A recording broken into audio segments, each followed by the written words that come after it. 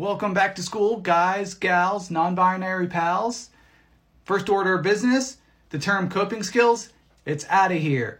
We are replacing it. Here are my top 7 suggestions to replace the term coping skills. At number 7, we have pro tips.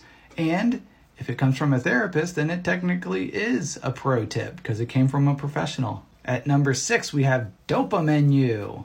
You see, this is stiff competition this year. There was lots of great entries.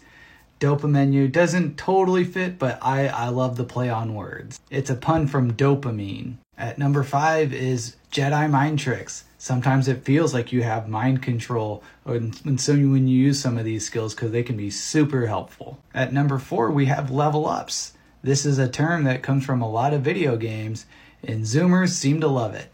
At 3, we have life hacks. Life hacks is becoming a classic. It's tried and true. Everyone knows what you mean when you're doing a life hack. So this could really dovetail into it.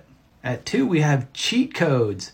I really love this one, but there's one more that really just seemed to take the cake. And at number 1, we have the big reveal. Drum roll, please.